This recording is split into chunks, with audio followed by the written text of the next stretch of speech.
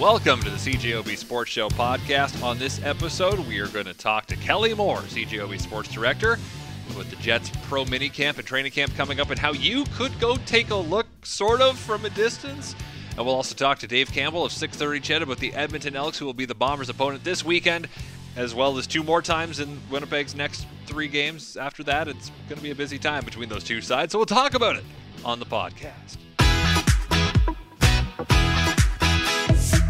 Hockey will soon be making its return to the Boston Pizza Sports Desk. The Winnipeg Jets opening their pro minicamp later this week, full training camp next week. And joining me to talk about this is Kelly Moore, our sports director and the host of Jets coverage here on CJOB. Kelly, how good is it that we're almost back to hockey season? Well, I'll tell you, when the leaves start falling in the backyard, you know that it can't be that far away, although last year that was certainly not the case. But, yeah, it's exciting, especially with the kind of a team that the Winnipeg Jets have put together. And it was kind of interesting as well today, Christian. We had a little bit of an information session with the communications department, and basically, because many of us in the media have been asked by Jets fans, what's up with training camp? You know, can fans go and watch? Are they going to be open to the public? Because for all of last year, of course, everything was closed to the public. So when the pro mini camp with the 21 players, many of them Jets prospects and a few players that are free agents looking to find a landing spot for 2021-22, when they start skating Thursday morning at 9 o'clock at Bell MTS Iceplex,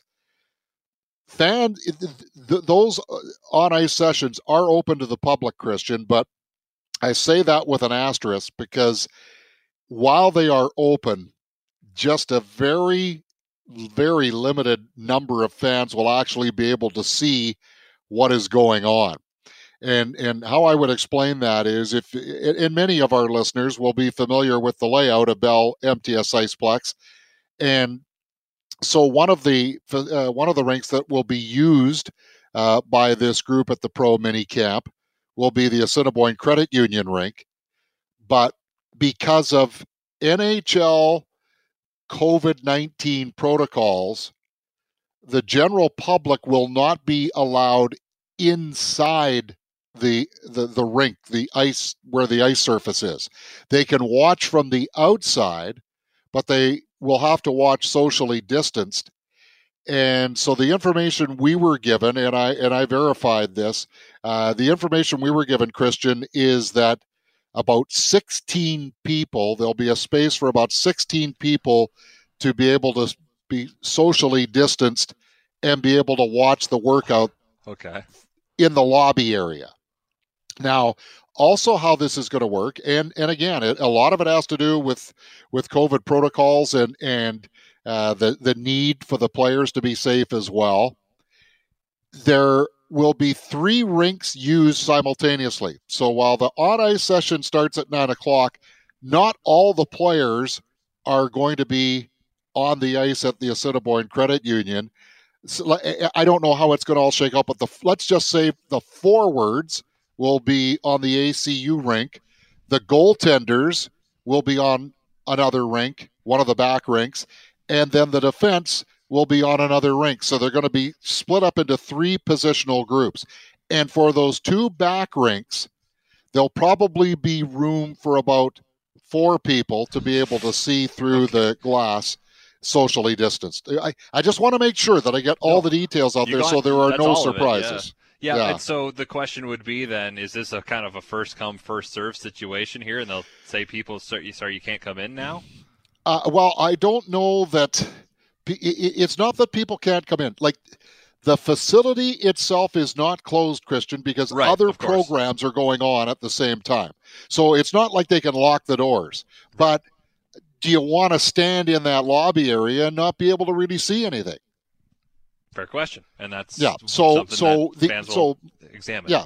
Yeah. So probably the message will be, well, you know what? There are people that have made their way ahead of you that are standing, in safely in that area right up front by the glass, you're more than welcome to stand in behind them, socially distanced, and see what you can see.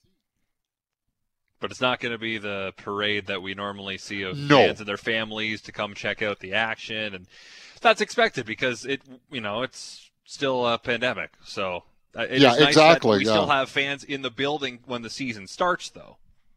Right, yeah, and just to provide proper context, there has to be about 12 feet, I believe it is, between the players and the general public as per the NHL COVID protocols. And I guess they've measured it, and it's about 12 feet from the last row of seats to the ice. So it basically, anybody sitting in those would be within that perimeter. So that's why the general public will not be allowed into the seated area or inside the rink area, if you will. And accredited members of the media will be allowed to watch the practice inside the rink area from a designated spot. So if you do show up and you do see some people inside the arena, they will be accredited members of the media. And please don't go after the big old fat guy, because that might be me. Okay. Well, I'm not going to be there because I don't have a car, and it's a bit of a trek for me. It's a bigger trek for you. You're like the opposite end of the city, but but I have a car, so it's you know what, that does help. It makes a big difference. Yeah. So the pro mini camp, then, this is, as you mentioned, it's mostly the younger players to kind of give them a head start on the proceedings. Players are already skating now, which is kind of the formalization of the plans, right?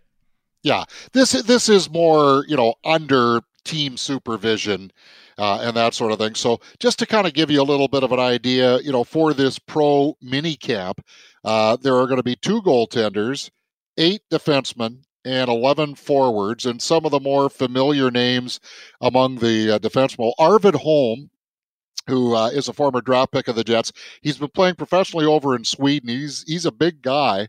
I think he's about 6'4", 210, if memory serves correct. It'll be interesting to see, Christian, if he decides to play pro in North America. I know he signed with the Jets, so I'm guessing that it would be to share the net minding duties on the Moose with Mikhail Burden. On defense, Ville Heinola. Certainly, Jonathan Kovacevic, who had a great season last year, was named the top defenseman for the Moose. Leon Gawanke's been with the franchise for a while. Dylan Samberg, Dmitry Kuzmin, the team's 3rd-round draft pick. Tyrell Bauer, who was taken late in the draft, I believe it was the year before. Declan Chisholm, who's got a year of pro hockey under his belt. Simon Lundmark, another former draft pick. And then on the forward ranks, David Gustafsson, certainly coming off an MVP season with the Moose. Cole Perfetti, a lot of people would love to come out and watch him skate in the workouts. And like I say, it's not like no one will be able to see these sessions, but it's going to be extremely limited viewing, or thereabouts. Those were kind of the numbers that were passed along to us. Now, who knows? Maybe 5 can stand there. I'm not sure, but Christian Vesselainen's going to be in that group as well. So, there'll be some familiar names, but that's the kind of a group that pro mini camp is. And then, of course, some of those players will move on to the start of the main camp a week from Thursday with the first on ice sessions. I believe it's at 11 a.m. at Bell MTS Iceplex. That'll be the big camp where there are 45 players going to be in attendance. Yeah, the majority of them listed on the training camp roster as well. I'm curious, Kelly, about Evgeny Svechnikov, who was signed to a pro tryout recently. He's been also signed by the Moose, so it's an interesting thing for him. A player who was a first-round pick with Detroit. He's kind of not been able to find it in the NHL, albeit on a pretty crummy team. What are you looking maybe to see out of him? Is he someone that could crack the NHL roster? I doubt it. I really don't think so. I think that the way, and I know there are some training camp battles to be had, but there are some economics at play here as well. But Svechnikov would have to have himself just an incredible training camp, and if he's able to get into a couple of preseason games, Christian, I think he would have to absolutely wow the coaching staff and management to have a shot at the National Hockey League level. That's just my opinion. Okay, and so as far as the players in that pro mini camp that could end up being regulars in the NHL, Christian Vesalainen, David Gustafsson, Ville Heinola going to be fighting for those spots? I think Heinola and Gustafsson are likely going to be with the Moose. Next man up. Yeah, next man up. And again, it's a different type of scenario because of the flat cap too, Christian. There are some established NHLers like Riley Nash, certainly like Dominic Toninato, that are on those minimum NHL contracts. And unless there are some other people who perform quite a bit better than those kind of guys, just from the pure economic standpoint and also the experience aspect as well. Dominic Toninato, we didn't see a whole lot of him, but I think we saw enough of him to realize that this is a guy that can perform reliable fourth line duties for you. Riley Nash isn't going to ever give you a lot of offense, but he's a shutdown defense guy. So, he could certainly be part of that fourth line as well. And I really do believe, Christian, that they want to see the other Christian, this one whose name is spelled with a K. I think they want to see Christian Vesalainen and give him every opportunity to show what he can do on the right side with Andrew Kopp and Adam Lowry. That's at least what I would anticipate. Yeah, he would seem to be the kind of internal front runner for that spot, right? Yeah, and the other thing too is as much as you're allowed to carry 23 players into the regular season, I think that it's in all likelihood the Jets could start with 22 and maybe even just 21, and some nights, there might not be 18 skaters dressed. They may be down to 17. Again, a lot of it has to do with the reality of the salary cap. And Nathan Beaulieu is the seventh defenseman? I would suspect so. Yeah, I would think that for a couple of reasons. Number one, there's a lot of things he can do. Number two, he's a veteran who understands the role that goes along with being the seventh defenseman and still maintains being a good team guy. And three, it's not going to stunt his career if he goes long times in between playing games. You don't want that for Ville Heinola. He still hasn't had a full year of development at the American Hockey League level. And while there are many people, and I get it 100%, who are clamoring to see this guy play, you can only have so many players that are small and skilled on your back line. And I don't know that he's ready to unseat the likes of Josh Morrissey and Dylan DeMello and Neil Pionk and even Nate Schmidt, for that matter, Christian, to get into regular playing time. So I would suspect that, Ville Heinola he'd be a next man up for sure, because he's shown with the few times we've seen him at the National Hockey League level that he's not blinded by the lights. He's certainly not afraid of the big stage.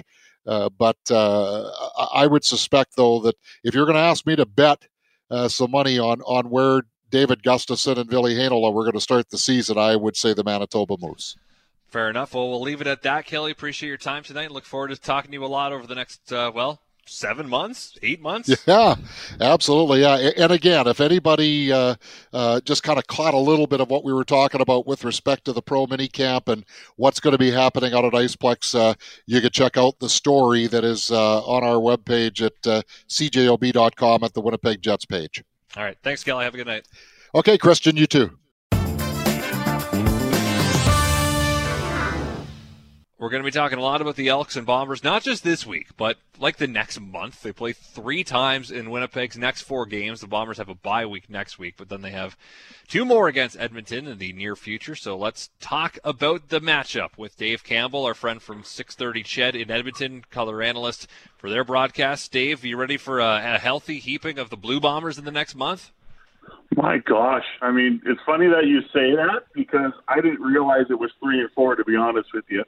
until about today. And I'm like, oh my gosh, this is really going to probably determine greatly about the Elks season beyond this season series. Because, that's crazy. So, it's huge. Hey, I mean, the Elks, in my opinion, they dropped a golden opportunity in the Labor Day rematch game here Saturday against the Calgary Stampeders. And now they put themselves into a very somewhat precarious spot here as we get ready for the first of 3 meetings against the Bombers. The first one is Saturday, 8:45 p.m., and then October 8th here at Winnipeg, back in Edmonton on the 15th. The Bombers play the Lions on October 1st, and again have a bye week next week. But so let's go back to that double dip. Coming out of that long COVID break, the Edmonton Elks look great in the Labor Day game against Calgary, and then they go home and lose. It just looked like the offense couldn't figure anything out last week. Is that fair to say? Yeah, I think so. And, you got to give the Stampeders a lot of credit because they made the adjustments that they needed to make. And really it was just to dial up, the pressure. And I thought they brought the intensity level that they were missing on Labor Day. I thought the Elks were the better team by far from quarter 1 to quarter 4. And, Jamie Elizondo, I thought, put some heat on his offensive line after the game, and I think he did that again today. But I think he also, not that he was pointing the finger, but he put some heat on Trevor Harris, and he said, out of those 7 sacks that were given up, not all of them were on the O-line. Now, I can tell you, there was definitely, probably, I don't know, I can't even remember, but there was some errors from the left tackle, DeAndre Wesley. Sean Lemon had a really good day against him, and then they had trouble inside, giving up 4 sacks to an interior lineman. And but Jamie Elizondo said our quarterback has to play, better. Like, you can't be sacked on a run pass option. He's got to work quicker, and that's something I noticed too. Is this year when Trevor Harris has been forced to pat the football and to scan the defense and basically play against heavy zone coverage, boy, that's given him a lot of fits. So it was a different looking offense for sure. From the Labor Day Classic to the Labor Day rematch, and it was a very stark contrast to what the Elks were able to do Monday to Saturday. So was Almondo Sewell right when he said you hit him one time, he starts folding? I wouldn't go that far, but I do think when it comes to getting hit, there are some quarterbacks that don't get bothered by it. Compared to others, and I think there are some that do get bothered by getting hit more than others, and I think Trevor Harris probably falls into the second category, and it's not that he doesn't come back and try and make plays and execute. It's just, I think Matt Nichols is in that category too, where if you hit him early, it's going to be a tough outing. Where Mike O'Reilly can take punishment all day long, and Bo Levi Mitchell haven't put in there, and Fajardo and Caleros and those kind of players. But, yeah, I think Harris is a type of quarterback where, look, you have to give him what he needs. And what he needs is to get the ball out quick because that's what he's comfortable with. So to do that, you have to surround him with a good run game, which they did not use James Wilder enough, only 10 touches. And they only had 12 touches to a running back with Wilder playing, or carrying most of that load. And you need to put playmakers around Trevor Harris and work quickly. And that's who he is. It's no different than, what you see with Zach Caleros. He likes to throw the ball down the field. So you got to give him the time to do it. And he's got a great offensive line to do that. So I still think, there's an identity issue with this team. They're still trying to find it, which is a little alarming considering we're playing game number 6 on the weekend against the Bombers. But they have proven they can do it as well. They played 2 good games, especially on Labor Day. But the game before that, they moved the ball exceptionally well against the BC Lions in a 21-16 win. But 3 of 5 games, they haven't played very well. So how much on defense will the addition of Derek Moncrief be? Absolutely huge. And it's interesting because at the start of the season, Brian Walker, an ex-Bomber, was supposed to be the Sam linebacker. And I go back to 2019 when Edmonton signed Don Unamba. Yanamba gets hurt in week 1. So Walker takes over for the next 6.5 games. I thought he was great. I thought he was a better sandbacker than Yanamba was. And then the Elks re-signed him, and they give him a 3-4 year deal. And then he's the Sam linebacker coming out of training camp. But then he has the COVID incident in week 1. He tests positive. That kind of derails him. He misses the first 2 games and really hasn't been able to play at that position. And then they have a newcomer named Darius Williams, who has been it's been somewhat some plays are like, wow, he made good plays, and the rest of the time it's a tire fire. And I would say it's more the latter than it is the former. Derek Moncrief is going to come in and give a speed element, a toughness element, and a guy who just understands the stand linebacker position probably better than anyone in the league, and probably plays it better than anyone in the league. So I think he's going to play. I mean, he was repping at that spot with the first team defense, and I think he's going to be in the lineup. And I think it's a great addition. And he's not a vocal guy. It's hard to bring in a new player at this point in the season, even if you're a good player, and expect him to kind of make a difference in the room. I don't think he's going to be that rah-rah guy, but people are going to look at his play. Players are going to look at his play and go, wow, this guy's got it. Now, you mentioned the O-line was called out by Jamie Elizondo. Could they be getting Sir Vincent Rogers back soon? I looked out in the field and I went, wow, is that 55? And yeah, that was 55. We haven't seen Sir Vincent Rogers on the field since early in camp in July. He got hurt midway through the week. And he hasn't played one single game for this franchise, Christian. I mean, he was signed in the offseason in 2019 under the former name, and then he hurt his bicep. He tore it in training camp, I believe, 2 days before their first preseason game at home, and he was out for the whole season. And then he signed back before free agency, and that's when they had so much depth at their tackle spot. And then Derek Dennis and Tommy Draheim and Colin Kelly tears his pec during quarantine before training camp. And Sir Vincent Rogers, all of a sudden, is the number 1 left tackle, only gets hurt. They have had so many tackles on the left side. They have used DeAndre DeMary. They used D'Anthony DeMary. They've used DeAndre Wesley a couple games. Those 2 are rookies. Kyle Saxton played there once. And he's the second-round pick from 2019, and he's a good player. But Sir Vincent Rogers, we've been waiting for this moment where this is going to happen, where he's going to play. So we'll see what happens tomorrow in day 2 and day 3. But to see him out there in the first team offensive line of left tackle was a bit of a surprise, but it kind of tells you as well, like, they need help at their tackle spot, and he potentially could be their best tackle. And we'll see if we actually finally see Sir Vincent Rogers in green and gold on the field in a game on Saturday. With every passing week, how much worse is that loss to the Red Blacks looking? Oh, geez. I bring it up all the time now. It didn't look so bad at 2-2 against the Stampeders, but man, it looks bad when you lose in the rematch game and you're 3-2. At least you would have been, 2-3. You would have been 3-2, right? So that's just inexcusable loss. As much as the Stampeders, and I called it an unacceptable performance from the offense. I mean, week 1, that's inexcusable to lose that game, especially the way the defense played. That was probably their best game of the season in week 1, and the offense, who wasn't terrible that day, but definitely wasn't efficient enough to get points.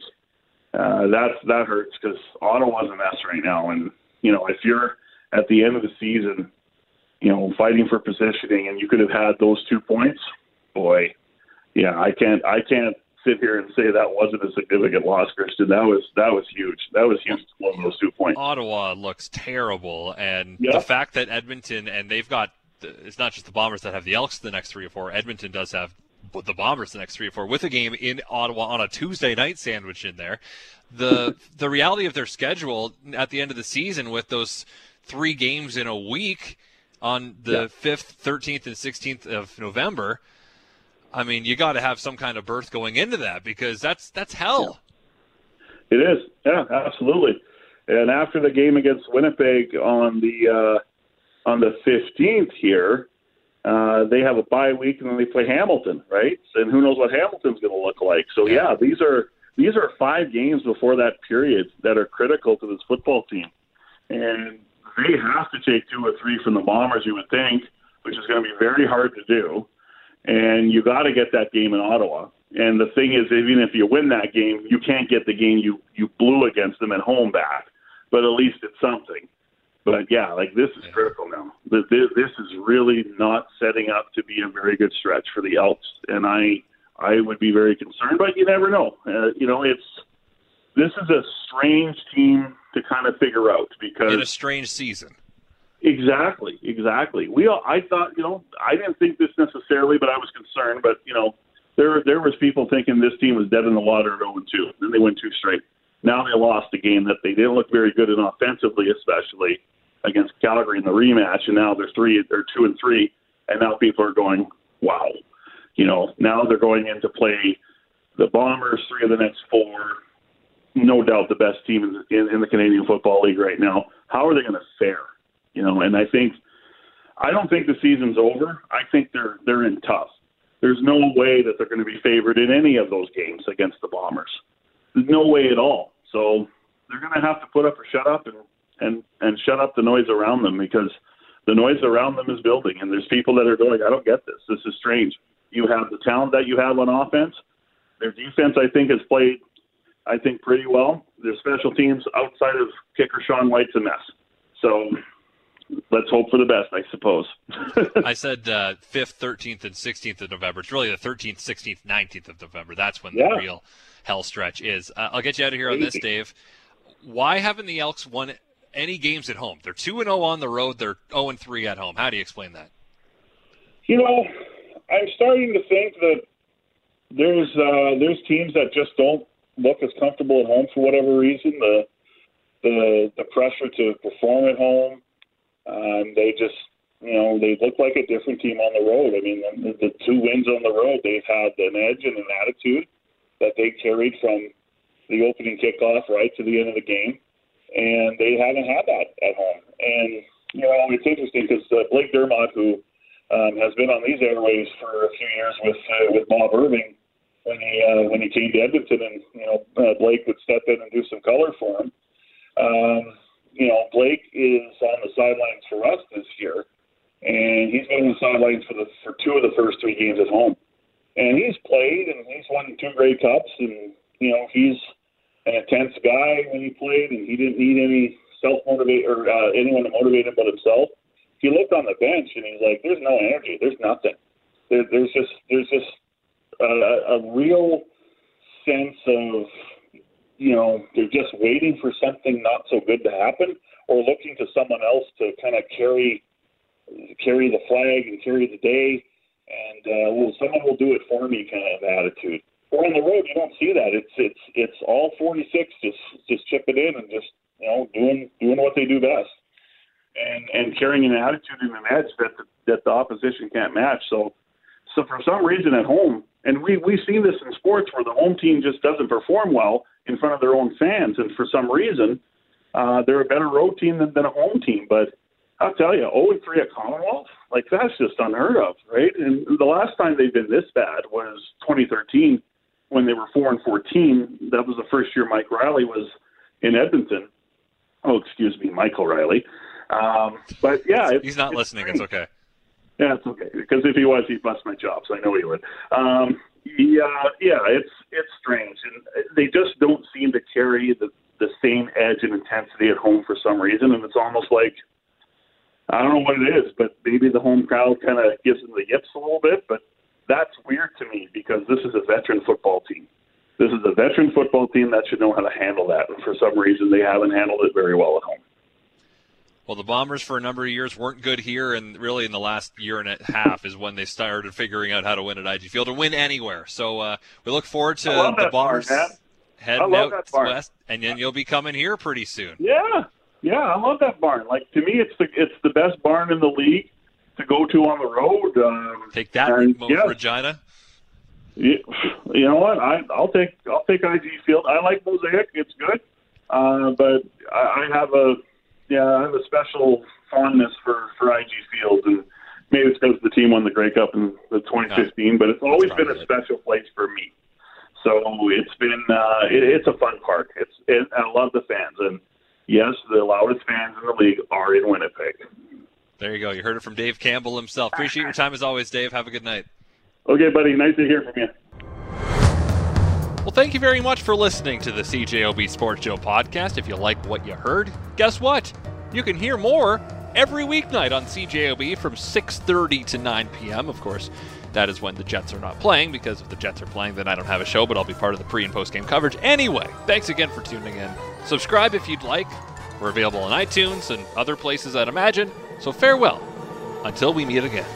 So long and thanks for all the fish. So sad that it should come to this. We try to warn you all, but oh dear. You may not share our intellect, which might explain your